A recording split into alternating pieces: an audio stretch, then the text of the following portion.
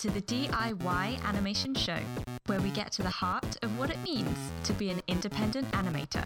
I'm Lauren Morse. And I'm Jessica Doll. Together with our guests, we'll explore tips, tricks, the psychological, the fundamental, And above all, how to make whatever you can with whatever you've got. from the keys to the breakdowns and everything in between. The timing's right to do it yourself. Let's get rolling!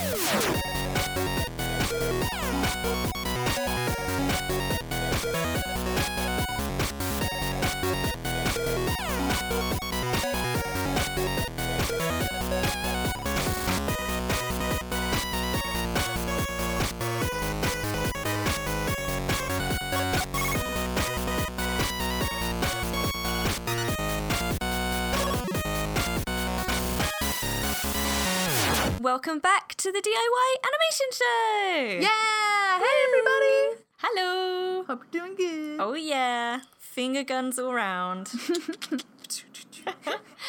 Today we talk with story and background artist Thomas Wellmann, calling all the way from Germany. Oh man, so far away. Thomas Wellmann wears many hats as an artist. He's an illustrator, background artist for Clarence and Summer Camp Island. He was a storyboard artist on Adventure Time, and on top of all of that, he's also an indie comics creator in his spare time. It's fantastic.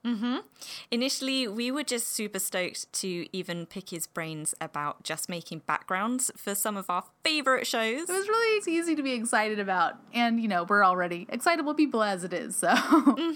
Yep.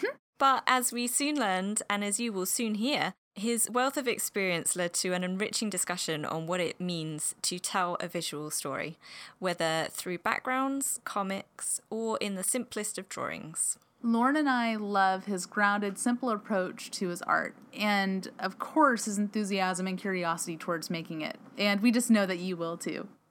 Yep, so that being said, today in part 1, we talk with Thomas about how he got to work on Adventure Time and Clarence while still living in Germany, His favorite things that help him work effectively from home, his technical nuts and bolts process for creating backgrounds for Clarence, his lo-fi, no-frills approach to creating his art. and his philosophy on visual style and encouraging its evolution. So all that being said, let's go! Yeah!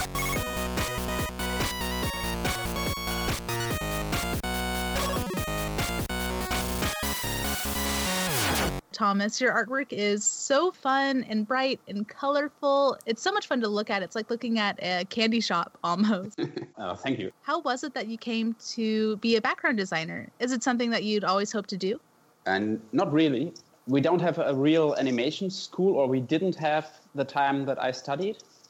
So when I started, after school, I wanted to go vaguely in the direction of making video games or getting near making video games. And I read that a lot of people who do graphics on video games studied graphic designs. And so I enlisted to that and studied communication designs was the term, what it was called that time. And I really didn't have a particular direction while I was studying, and afterwards and in my studies I got to know some other illustrators, and especially a professor of mine, Max Fiedler, who was doing animation in Flash and who was a great illustrator and a big role model for me.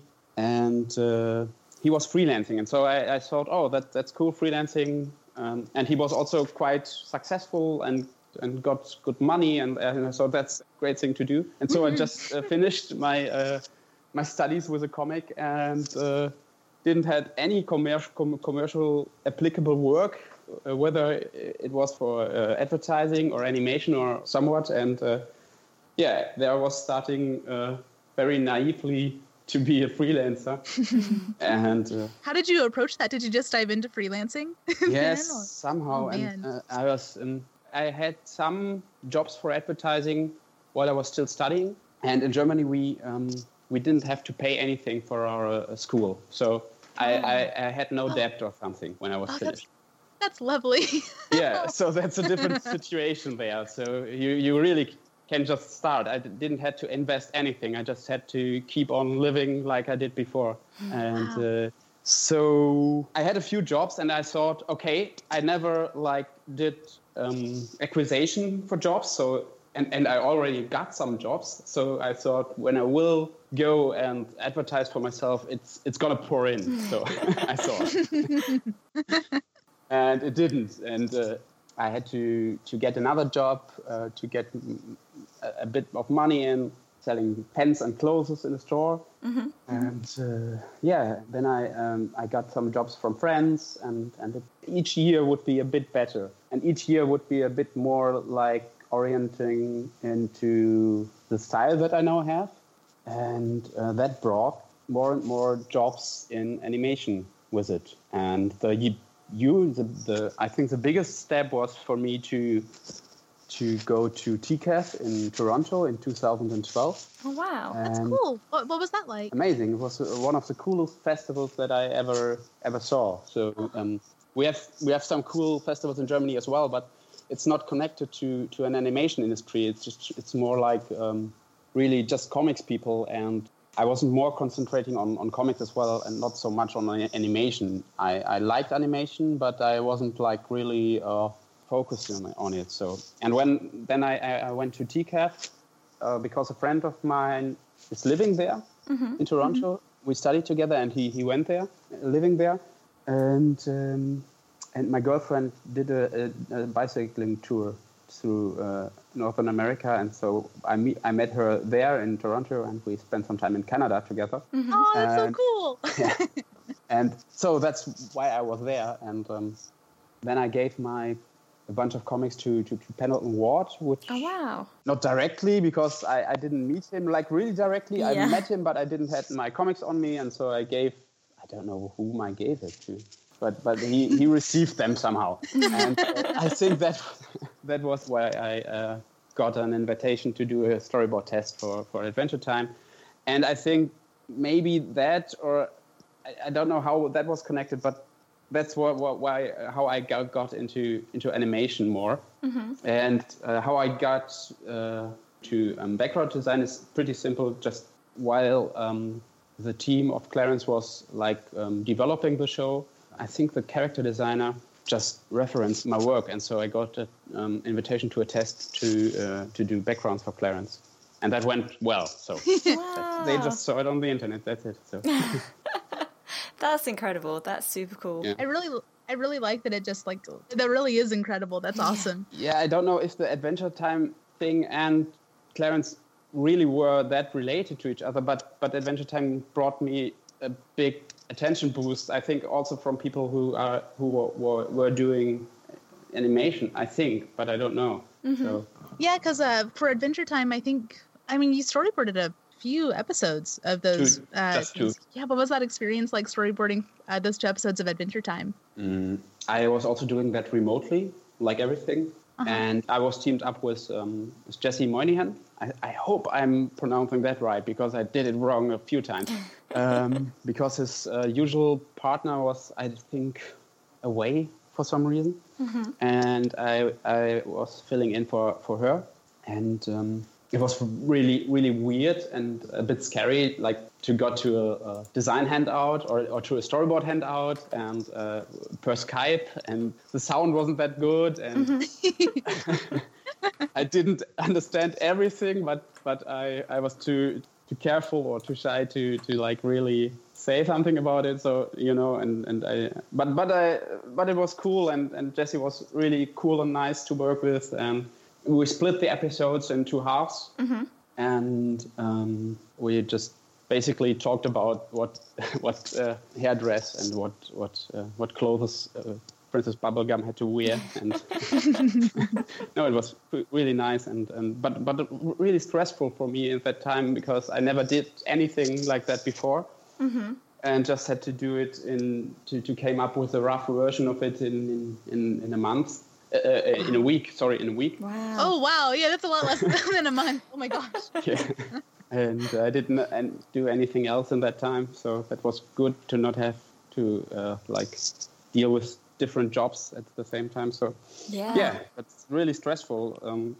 compared to a design job, I think, like doing backgrounds. Mm-hmm. And so was that, I mean, I can't begin to imagine how crazy that must be trying to get half an episode done in a week. Was that literally all day, every day, working on it? Yeah. It's mostly finding ideas. And that's something that I can't just sit down and do. So it's panicking. And for me, it was panicking and walking around and trying to get things together. So I hope that all makes sense somehow. It does. Yeah. I find that panicking is an important stage of the artistic process, particularly with storyboards. Yes, but you also have, and that I find is very important. But that's something that I'm thinking about now. Is what's really important is that you have to have a bit of like arrogance or confidence. It's more confidence to I will get this done. Mm. Even if you don't really know or don't really feel like you could. So you just have to be stupid in that way to get things done, I think, or ignorant. So that's more important, or maybe for me more productive than panicking. So yes, yeah. Oh man, wow, that's super cool. Yeah. So when you were coming up, what was that process like coming up for an episode? Because I've heard working on Adventure Time that like you guys start with a prompt and then you get a script back from the writer and that it's just this like big process, but I just don't know. How did that whole story process go? I can only say what I heard and what I experienced. So I think it's a board-driven show. So the writers are sitting down and coming up with an outline, which was in my case like 2 pages or 1.5. I don't remember quite, but not more than 2 pages of text and really rough text, and that's all you get as a storyboarder. Wow! So you have it's so much shorter than I thought you would get. No, that's it. And there was like some lines of dialogue, but you can change it, and some ideas, but you can interpret it like you seem fit. Mm-hmm. And then you have 1 week. Well, you had 1 week. It's some years ago, but you had 1 week to get a rough version of the storyboard, and then you get notes on that, and then another round, I think, another rough round, and if I remember correctly, then you had 2 weeks to clean everything up and get it ready. So, yeah. That's something. It sounds like, again, I'm just blown away that you like just receiving like 1.5 to 2 pages of like rough text, and then it's like, okay, there you go. Like, what? Really? Yeah. Wow. Well, you are working. I think the teams are always working together. That's cool. You aren't alone with it. You don't have to do an episode alone. So it's always 2 people. That's cool. Nice. And we got a lot of good, like, when we had any questions in between, we could call the producer or the story guys, and so you aren't alone with it. So you don't have a lot of things that you have to do. You have a lot of freedom to work your ideas out, I think. So that's really great, and I couldn't imagine it working on a show like doing storyboards on a script-driven show. I don't know if that would be, if I would like that. So. So after storyboarding on a couple of episodes for Adventure Time, you said you got to work on Clarence after they just discovered your work on the internet, which is a really cool discovery. Can you tell us a bit about what it was like working on Clarence? They asked me, and I think it was in 2013, I think. Mm-hmm. I got a request to do the storyboard test. And after that, they asked for like, not very regularly, but once in a while they asked for backgrounds, like every month, a few backgrounds of freelance work. Mm-hmm. Mm-hmm. And at some point there was a job opening or some not an official job opening, but somebody stopped doing background there. Right. And I could fill fill in for them. And since then, I'm doing full-time background design for Clarence. So it was, I think, since the beginning of 2015, I'm doing full-time. Oh, wow. Yeah, congrats. Oh, so That's awesome. brilliant. And I guess this kind of goes along with Adventure Time from before, but particularly with working on these backgrounds now. When we were talking earlier, you said that you've been freelancing from home. And what's that been like? Has that presented any challenges, or do you have a pretty set routine that you're like, I know that if I implement this routine at home, I know I'll be able to get all this stuff done, like that sort of thing? I think with design work, it is like that. So I think it's difficult to work from home if you don't have a restricted space to work, or if you don't have restricted time periods that you can work without distraction. So that's a thing that really helps, which I don't always have, but mostly have. And for design, I can. It's always difficult to tell beforehand how much time a certain thing would take when you work on. It's for me, it's like that when you work on drawings or on creative stuff. I think it's always difficult to measure the time amount that would. I was going to say I'm the same way, where it's I think it'll take this amount of time. Then I didn't anticipate this thing. Yeah. And on the other hand, it's rare, but it also occurs that I get a request for an illustration for a newspaper or something, and I just run through it in a day. That also happens. So that's the other thing that you think it's gonna take you like 2 days or 3, and then it's just one day or just one afternoon or something. It's done, and you think, how'd that happen? Well, that's nice. Yeah, that's cool. And that's I think that's dependent on a mood set that you get into. If you get in a certain flow, then that's possible. And that's also I think that's the biggest challenge that I'm facing right now, is how to get in a mindset that you can really work through something without distractions or I think that's really the hardest thing for me to crack, the hardest nut to crack.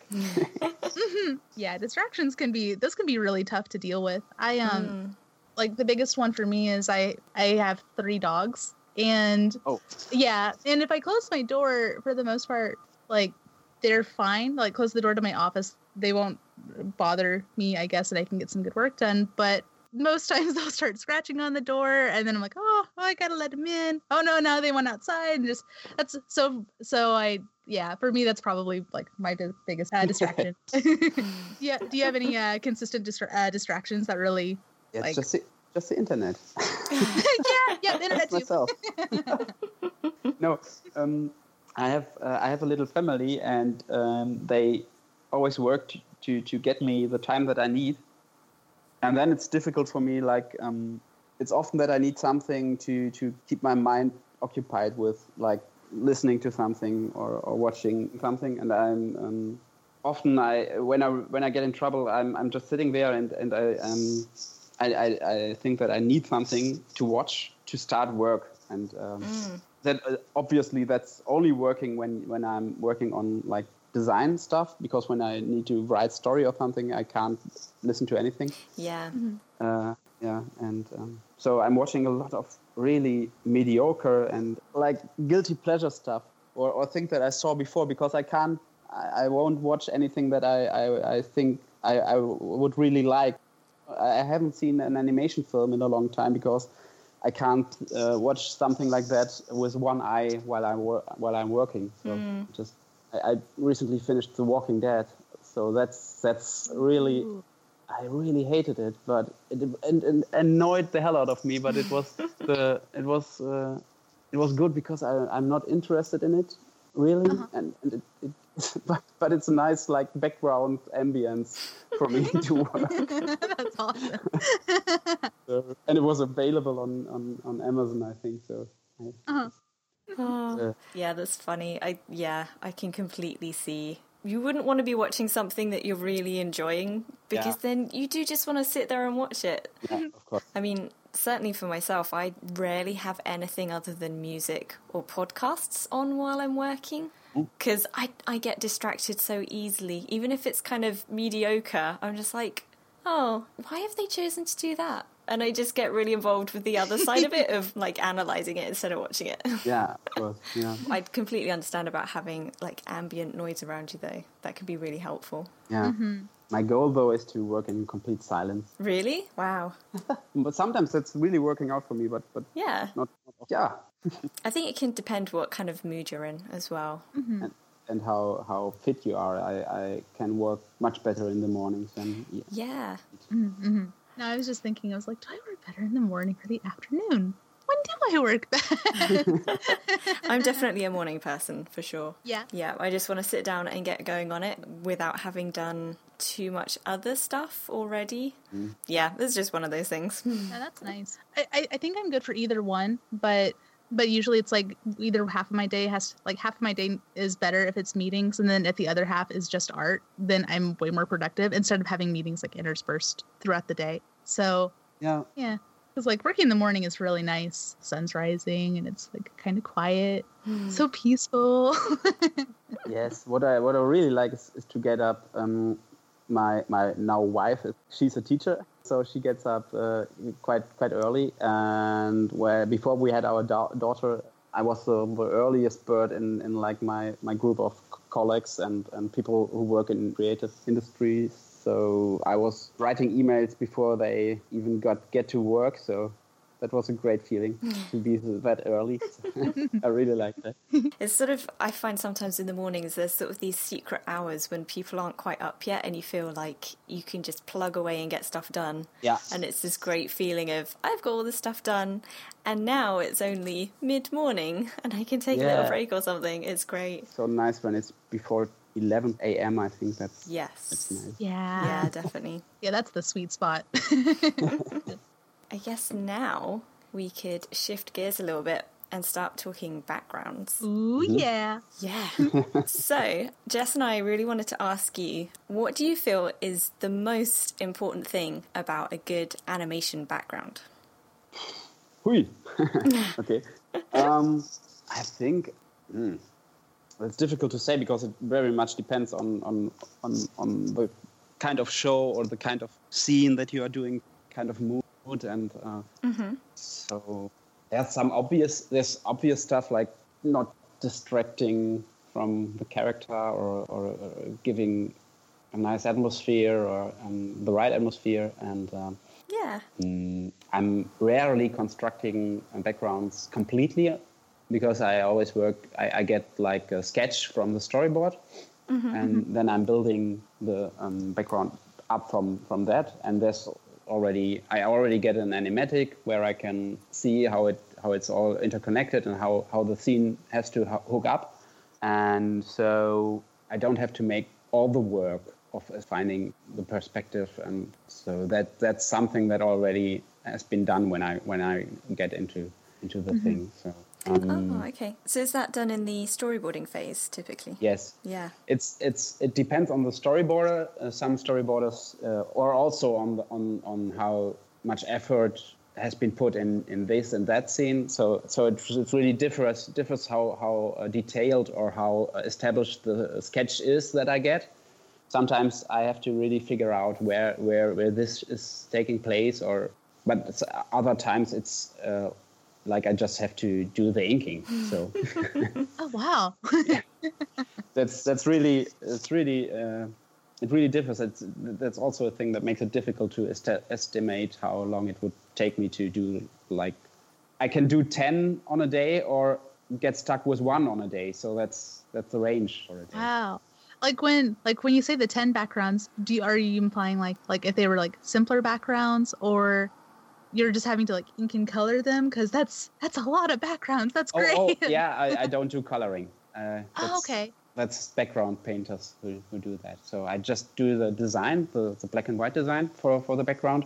Wow. And then someone else is going in and paint them. Are you in charge of value then too, or is that more the background painter that takes care of? I just do like sometimes I can I do like a grayscale in some parts just to make it clear what I mean for the background painter. But mostly it's really just line work, just inks. Ooh, I feel like that'd be fun. I like inks are great. Yeah. There's something really cathartic about just about being able to focus on just making a really awesome ink drawing.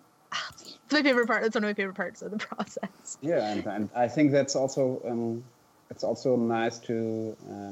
That's my step, and the painters who do an awesome job. It's always amazing to see the thing colored then afterwards. So so they add in Clarence they add I think 2 or 3 layers in shading values and also little details, and they color the outlines. So they do a lot of great work after I'm done. So That's super cool.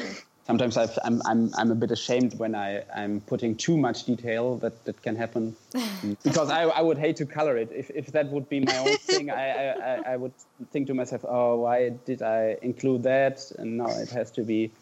It doesn't really fit in, like when you put in a detail that is something else like the rest. So you have to find a right color for it, and it can mess up your whole color scheme. So sometimes I feel bad for the people who need to color my background. So, but yeah, just get carried away and have to send a little note with it saying, "I'm really sorry." Yeah, yeah. That's something I could do in the future. Yeah, yes, black and white. That's great. Do you find that making backgrounds for animated series is different to what you do for your own work, like in your comics and such? Since now I've been so lucky as that I didn't have to change my style a lot. I think basically Clarence is very up my alley and I just draw the background there like I would do my own work also. Oh, cool. A little bit different, but it's basically what I would draw it for me as well. So that's a good thing for me. Yeah.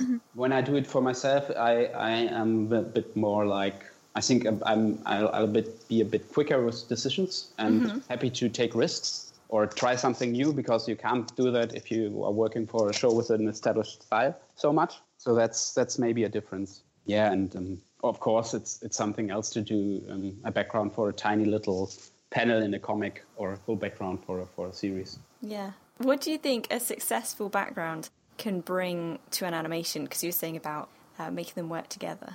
I think in the case of Clarence, it's there's a lot of world building in the background, a lot of indirect storytelling, like little details, and we have a lot of details in those backgrounds. I think there are different shows that have more impressionistic or more backgrounds with broader strokes. I don't know how to tell, where there aren't so many details, and I think that's a bit more abstract. Yeah. Right. And in Clarence, there's really a lot of small stuff and a lot of that shows how the world is. And I think for Clarence that's important because it portrays childhood memories and what you saw on the street and patches of grass growing through cracks in the sidewalk and all those little things that kids are dealing with, Yeah. You almost feel like a kid again watching the show. It'll bring back a lot of memories, I feel, as you're watching it. Like I said, the grass coming out of the sidewalk and everything, and just... Yeah, I think that's the goal of it, or yeah. I think it's lovely that the backgrounds deal with so much of the world building, because when you are a kid, everything seems really important and everything sort of has a story behind it. It's lovely that it's picked up like that in the show. I think it's great. I think so too. Yeah, that was what I really liked about it when I got the design test. So because that was already those were the rules for it to concentrate on these details, and really fell in love with the concept right away. So yeah. Did they outline what things you needed to include, or did you have the freedom to include those little elements like you were talking about that maybe a kid would pick up on, or that can bring up those nostalgic feelings? Yeah, I just saw the design Bible for the show. I think they sent me some of that, and there was suggestions for hiding money like money on the street somewhere something like that, or doing a lot of wires. Oh wow! Kind of like frayed wires, maybe like sticking out from somewhere, or no, it's like power lines. That's the word.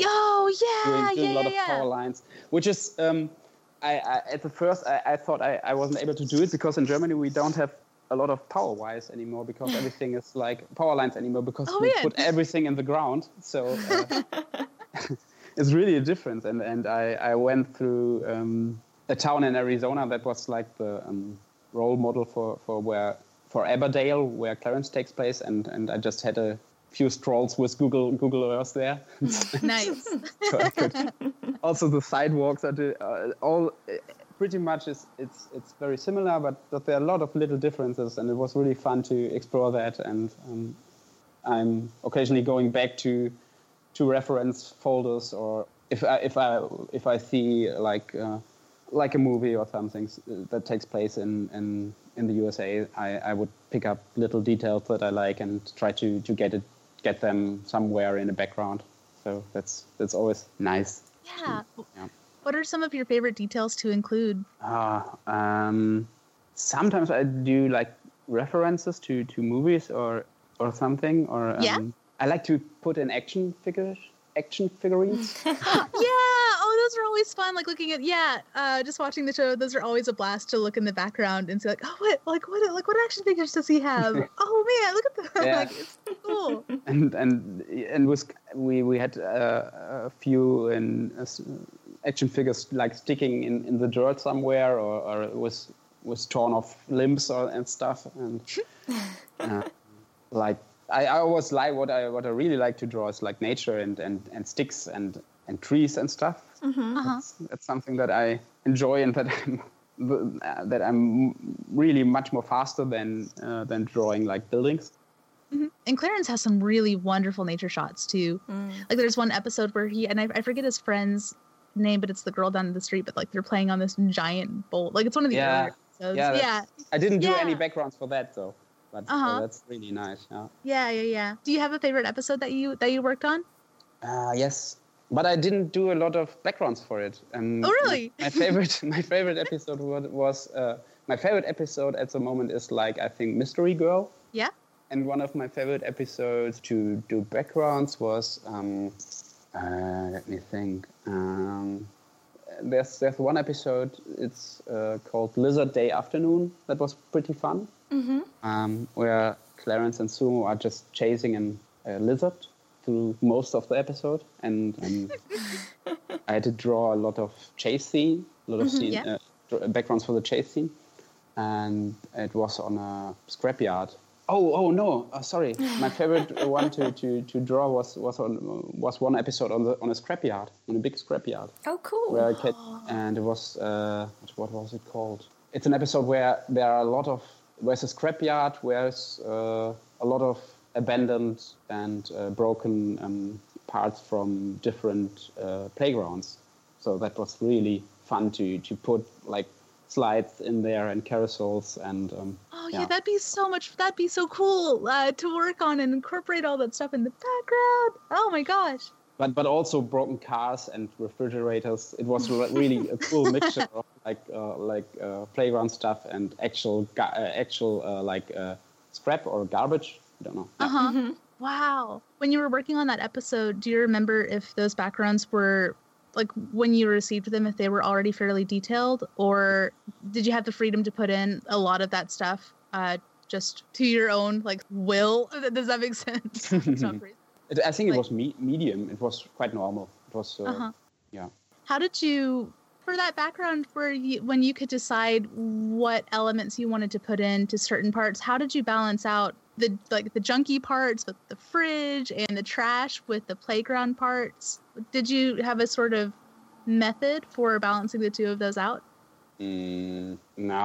I think that depended on the show, on the content of the show. How it really was important that there was a lot of playground stuff. So I think I didn't have a percentage but it was clear that you had to see like in every shot that it was. I think for me at least it was. I didn't have any restrictions. But for me, it was important that you see that it was playground stuff in each shot. So that makes sense. Did the playground stuff for yourself wanting to make the playground stuff a focal point?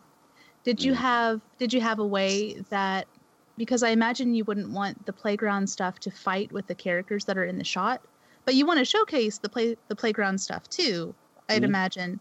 So in that regard, how did you create your background and add those elements so that the playground elements, for example, didn't fight against the animation that the background was showcasing?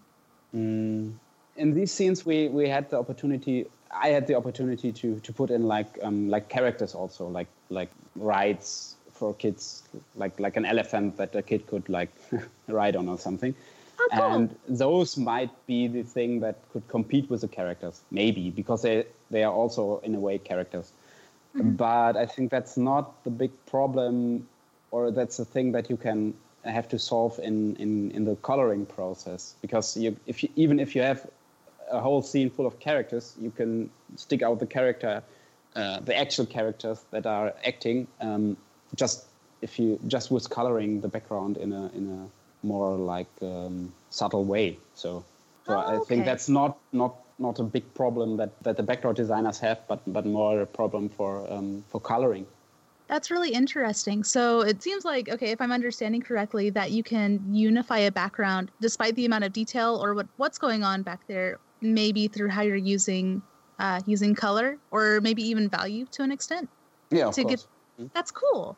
And so maybe like making. I think that's it was my work on Clarence. That's something that I keep for doing. Or that the color artists do, but in my own work, that's something that I have to deal with, and I often find that the inking is like when you have a detailed inking and you color it, I often have the effect that it seems to have less details, for example, and so when I work on a comic, that's when I really experience that you have to color the background in a way that harmonizes with the character and like brings out what you want to tell in the scene.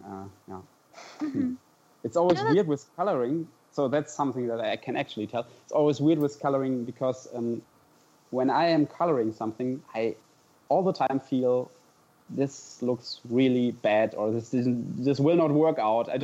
I never work with I never work with a coloring wheel or something. I don't have any I'm pretty lo-fi with Photoshop. I just use like the round brush, nothing else, and just in pencil mode, just hard black pixels, and I don't use any customization in Photoshop or any add-ons or nothing, and just pick the colors as I just from I don't have a palette. I just pick the colors one by one from the big color, the value color thing that you get with right clicking. So so that's it. And I'm starting it and picking something that I like, and the whole time I'm thinking, oh, this looks like really weird, and most of the time, luckily, I do it until I'm finished, and then I'm looking at it the next day, and then I think, oh, it's okay. You're like, so that's my process. So it's so weird because I don't have that with drawing, just with coloring. The whole time I think it's garbage, and then next day, okay. So, really weird. That's awesome. Oh, that's super cool. I love that your method is so lo-fi. I think that's wonderful, and I think it helps give it that real energy to it because everything just feels so lively. It's wonderful. Mm-hmm. Yeah. I want to brag about it. This I only use 2 layers. Wow. Really? Oh. With character design, often just 1. Oh my goodness. What? That's awesome. Oh, wow. Well, no, it's like your color work is so strong. I mean, that was something when Lauren and I were researching your work. Everything is just so incredibly vibrant and really everything, like you said, everything harmonizes really, really well. And all the colors pop. like as you're coloring, is there any sort of planning in a way as you're coloring? Like, are you thinking ahead to like, well, if I color it this way, I can harmonize it with maybe like a blue, like harmonize this yellow with a blue later? Or is it more in the moment where you're like, I think a blue would be nice here? No, it's of course no, of course I'm thinking about contrast and color contrast and stuff. Of course, yeah. But it's not that I plan too much ahead. It's maybe it depends on the job, but on illustration work, if maybe I have some like they want something in a particular way, and yeah, but I have like some general ideas when I'm starting mostly. Yeah, I love it.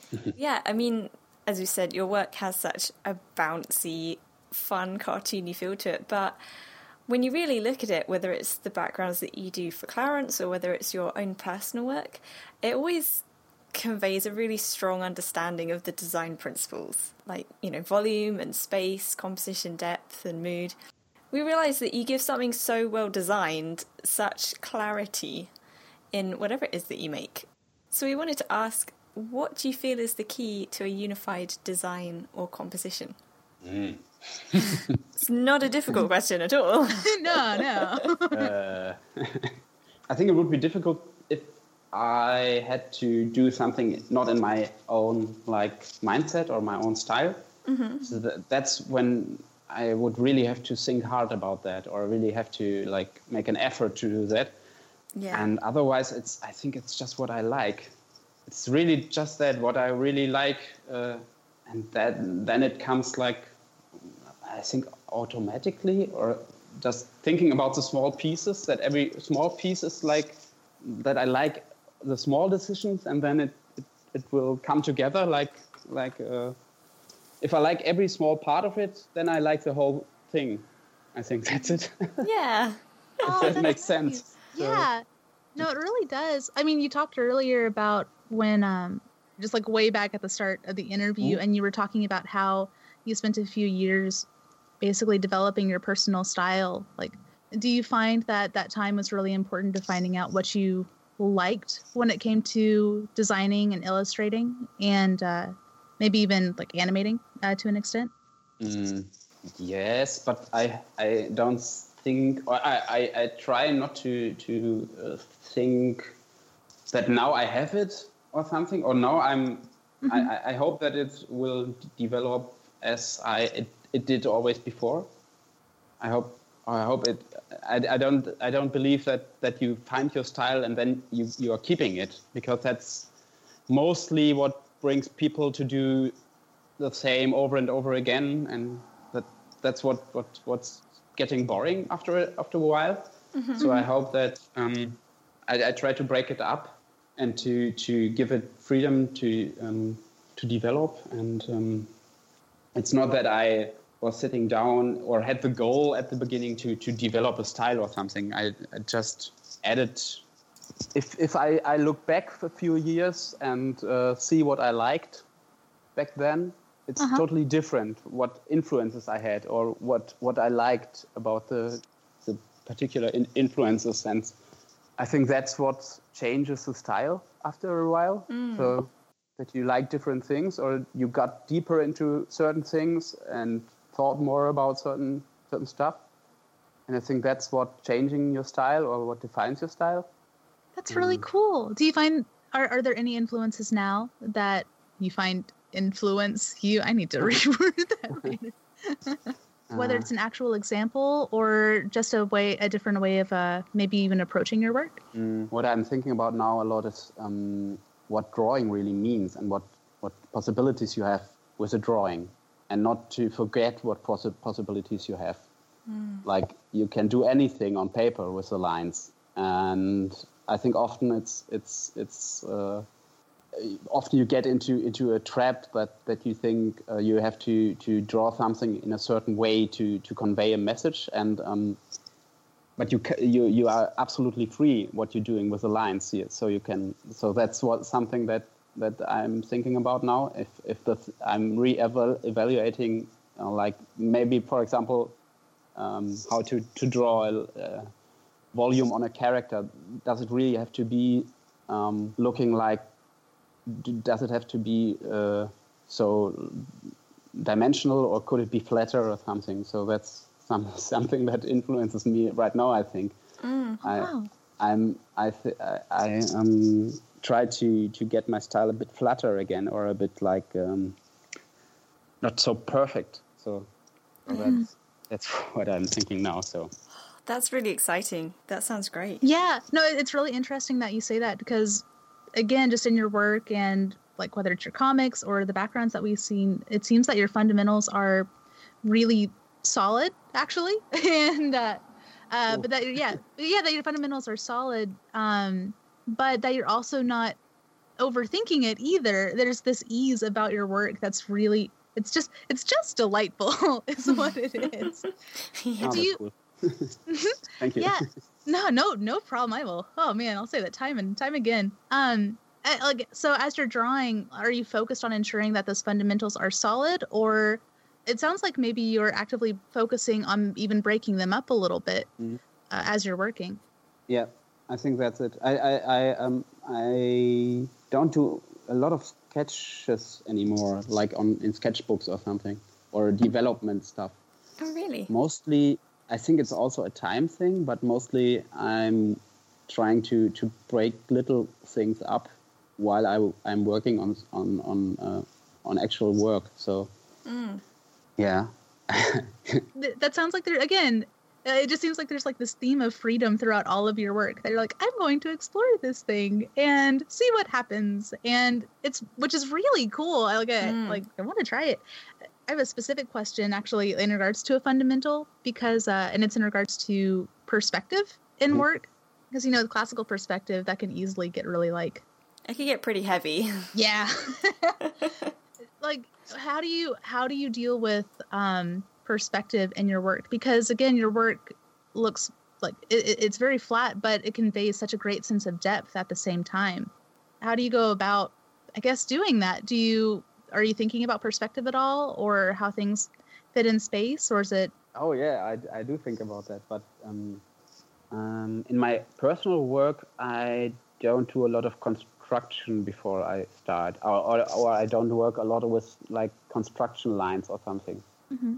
And I also like, I think it's not the only example, but that's the one that comes to my mind now. Is like, Jean Soir, the comic artist, the French one, big one. Oh, maybe. I don't know if I know Jean Soir, but I don't. His name sounds familiar. Yeah, his I think his most well-known work is the Rabbit's Cat, the comic book series. Oh, yeah. Anyway, but he's like a really productive and really loose storyteller, and also a loose drawer. A loose drawer is great. Like a furniture. No, he's he just kind of like gotta like wiggle it a little bit. Yeah. No, he's and he's really like free and liberate in drawing perspective, and it also works all the time. Like he conveys what he wants to tell, and he conveys if he wants to show a room, but it's loose and it changes a lot, and it's really not constructed at all, and that's definitely a big influence for me in that way, that if I'm, and this is only for my own work, because I can take more risks there, and that I often think like, I don't care really if this really applies to the rules of drawing perspective. So I just go with how it just works out, like with cheap tricks and stuff. And so that's my personal work with real backgrounds. I have to like work for another one's vision. So that's something else. So yeah, there I use construction lines. So. Well, it's really interesting too, because again, in your personal work in particular, I mean, all of your work seems this way, but again, it seems very free, and I think I think that sort of looseness that you're talking about really gives it this nice kinetic energy as you're just moving through the pieces. And I think even in your backgrounds, like even looking at them for Clarence and all of that, that actually translates, because you're so well versed in being free in your work, that even when you use construction lines, that translates. So it still feels it's like that sense of structure is there, but it still feels very loose and like free and nice, like even then in your Clarence background. Oh, cool. Yeah. Just like sweet. I have another technical question though, in regards to when you're working loosely. Do you thumbnail at all, or do you just go in do you thumbnail at all, or is there any sort of pre-planning beforehand? That depends. Not, as I said, like in commercial work and in background work, I often have like a sketch, so I don't have to do any sketching, and I often sketch right away in the piece that I do. So I'm working mostly digital, which is also a bit sad, but it's like it is. And I just have my file, my original file, and then I have a layer where I use a round pencil with a gray, and then I just sketch right into the piece. So but I don't really thumbnail for comics.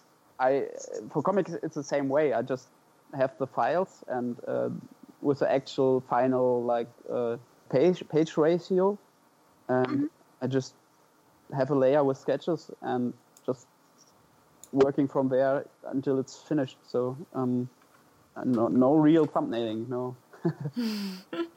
Not really. Do you ever got the opportunity to draw analog these days, or is it all just digital, do you find?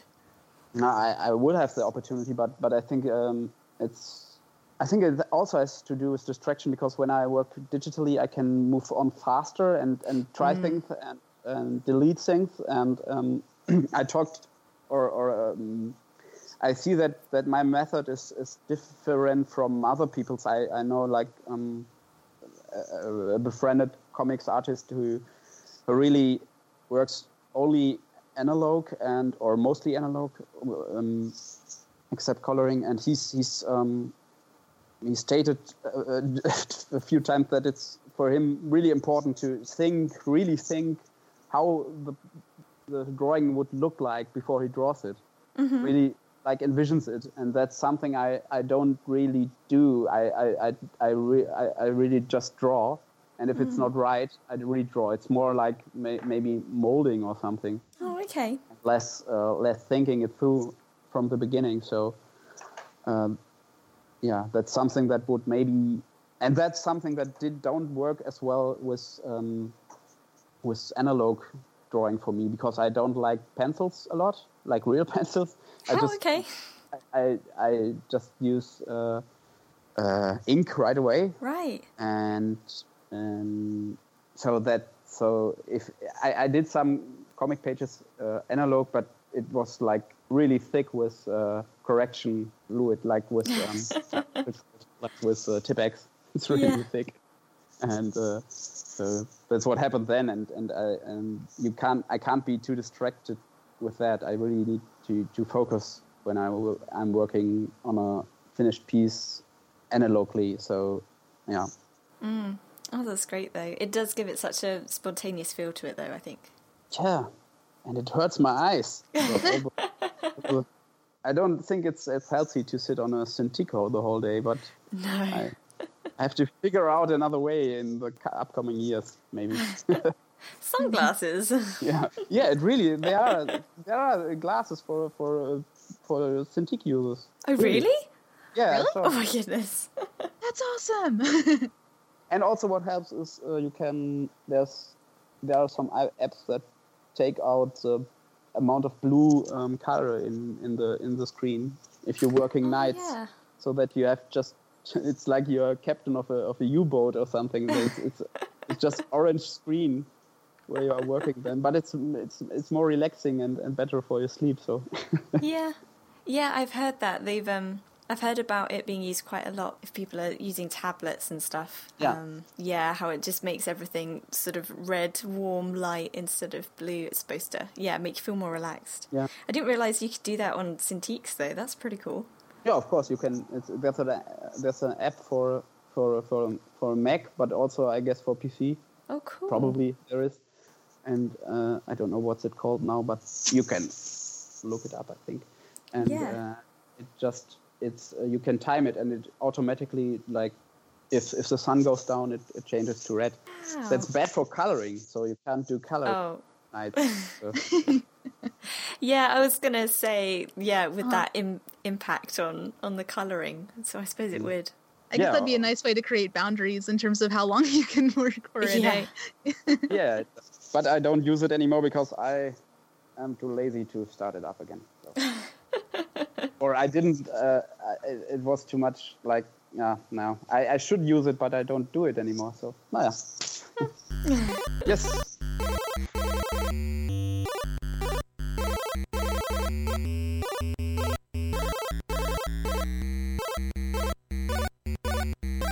Thomas, thank you so much for talking with us. This was already super enjoyable, and it's only the first part. I know! Absolutely loved this episode. I think one of my favorite parts was hearing how Thomas created backgrounds featuring Midwestern neighborhoods while living in Germany. Right. You know, I live in the Midwest, and, you know, while watching Clarence, everything felt like home to me.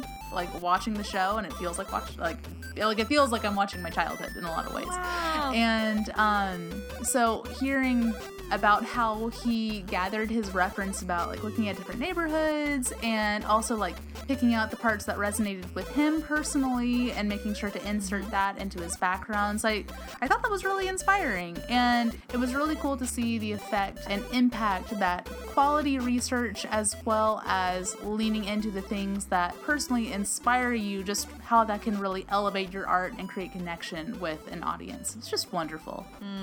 It was really good. For me, on top of all the background tips and just hearing about the actual process between, you know, getting a script and what you have to do as a background designer, that was all new to me and really interesting. But I think it was Thomas's approach to just fast iterations and being experimental with stuff. More so in his personal work, I think, but I'd really like to foster that more in my animation work, is just trying to get ideas out. Is it working? No. That's cool. Let's try something else. And just kind of going through that process a little more quickly rather than being too precious about everything, because I have a tendency to do that. And how that all then ties in with kind of expecting his visual style to evolve over time, that once you have found something that you like about it, that it doesn't have to stay that way forever, and that you should allow it to change over time as well, which is really nice. I think so often we feel like, oh, I found my visual voice finally, or it's on the quest to find what it looks like and it's always going to look like that, and actually that's not the case. I think as people we change over time, so why wouldn't our visual style change as well? That was just super cool. I like that. Yeah, it was a real good part. Yeah. So we hope you really enjoyed hearing from Thomas today. To find him and his work, you can check it out at his website, which is thomaswellmann.eu. So that's ThomasWellmann.eu. He's also on social media. At Twitter, he is at Thomas Wellmann. And on Instagram, he is at Wellmouse, which is WELLMAUS. He's got loads of his backgrounds on his website, as well as links to his comics work and his books. So have a good dig around, look at it all, study the backgrounds. They're all really good. His whole work is just a feast for your eyeballs. It's great. You'll just be in a good mood after checking it out. It's just lovely. Oh, yes. Yeah. Oh, man. Well, everybody, thank you so much for tuning in to today's episode. If you would like to follow us, you can find us on Instagram and Twitter at DIYA Show, or the DIY Animation Show on Facebook. And, of course, you can always find us at the website diyanimation.show/DIYA22, where you'll find all the links for this episode. You can also listen and follow us on SoundCloud, iTunes, and Spotify, where you will find all past, present, and future episodes of the DIY Animation Show. Wow. It's magic. It's so magical. If you've enjoyed this episode or had any thoughts on it, please feel free to reach out to us on your favourite social platform, because we would love to talk with you about it. And if you'd like to support the DIY Animation Show, consider throwing us a coffee over at ko-fi.com/DIYA show.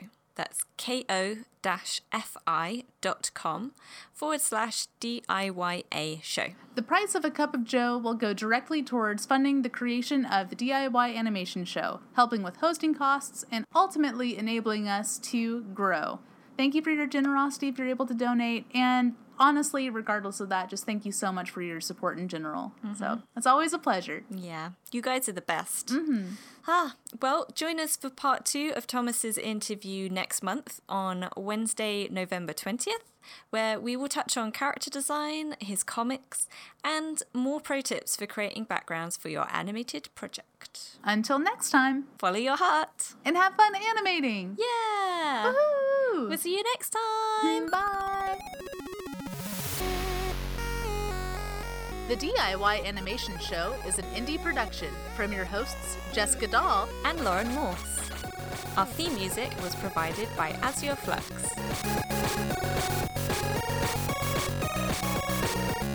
Subscribe at DIYanimation.show.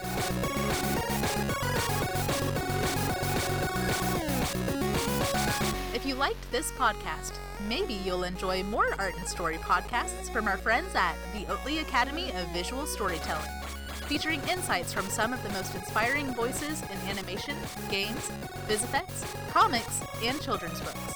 Find them at friendsofdiya.com. We'll see you next time. Bye!